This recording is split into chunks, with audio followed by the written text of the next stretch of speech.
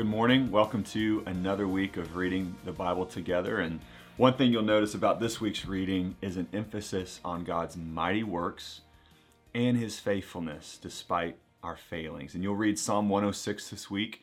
And in Psalm 106, the psalmist recounts all of the failings of the people of Israel after they left Egypt. But at the end of the psalm, the psalmist recounts the mercy of God as he looked upon their distress. And as the book of Joshua comes to a close and every tribe in Israel has received their allotment of the promised land, we read this in Joshua 21:44 through 45. It says, "And the Lord gave them rest on every side, just as he had sworn to their fathers.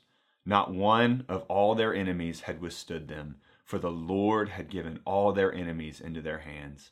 Not one word of all the good promises that the Lord had made to the house of Israel had failed. All came to pass." So despite all the rebellion that we've read about thus far, we see God being faithful to the people of Israel. And the book of Joshua actually ends with the people promising to love God more than anything else, to treasure him more than anything else. But when the book of Judges begins, things change very quickly. And the people forget their promise to God. They sin over and over again. We see the Israelites chasing after the other gods of the surrounding nations.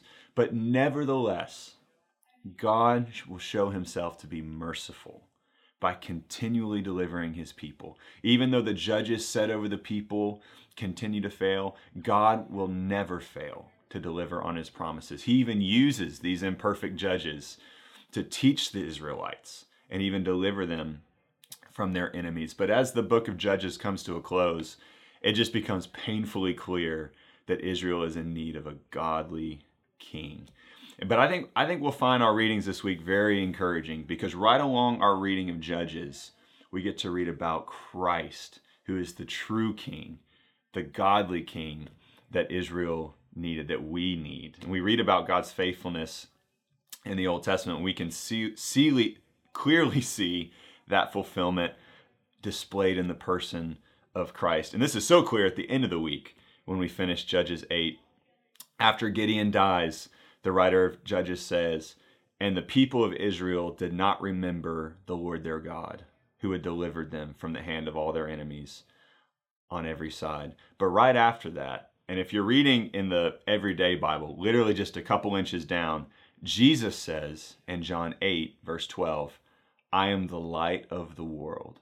Whoever follows me will not walk in darkness, but will have the light of life." So though we, in using the language of Judges, have whored after other things, God has had mercy on us through his Son, and he's brought us out of darkness.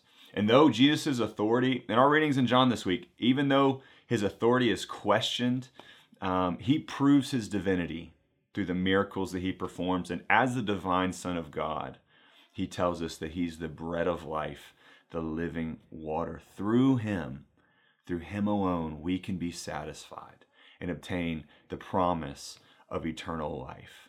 The things of this world, the gods of the nations, if you will, are rubbish comparing to knowing and loving Christ. So let's use the Psalms this week to help us in our praise to God for all that he's done for us. The psalmist in chapter 107, 1 through 2, exhorts us to do this when he writes, "Oh, give thanks to the Lord, for he is good, for his steadfast love endures forever. Let the redeemed of the Lord say so, whom he has redeemed from trouble." We are the redeemed of the Lord. We are his people. Let's be freshly reminded of that as we immerse ourselves in God's word this week.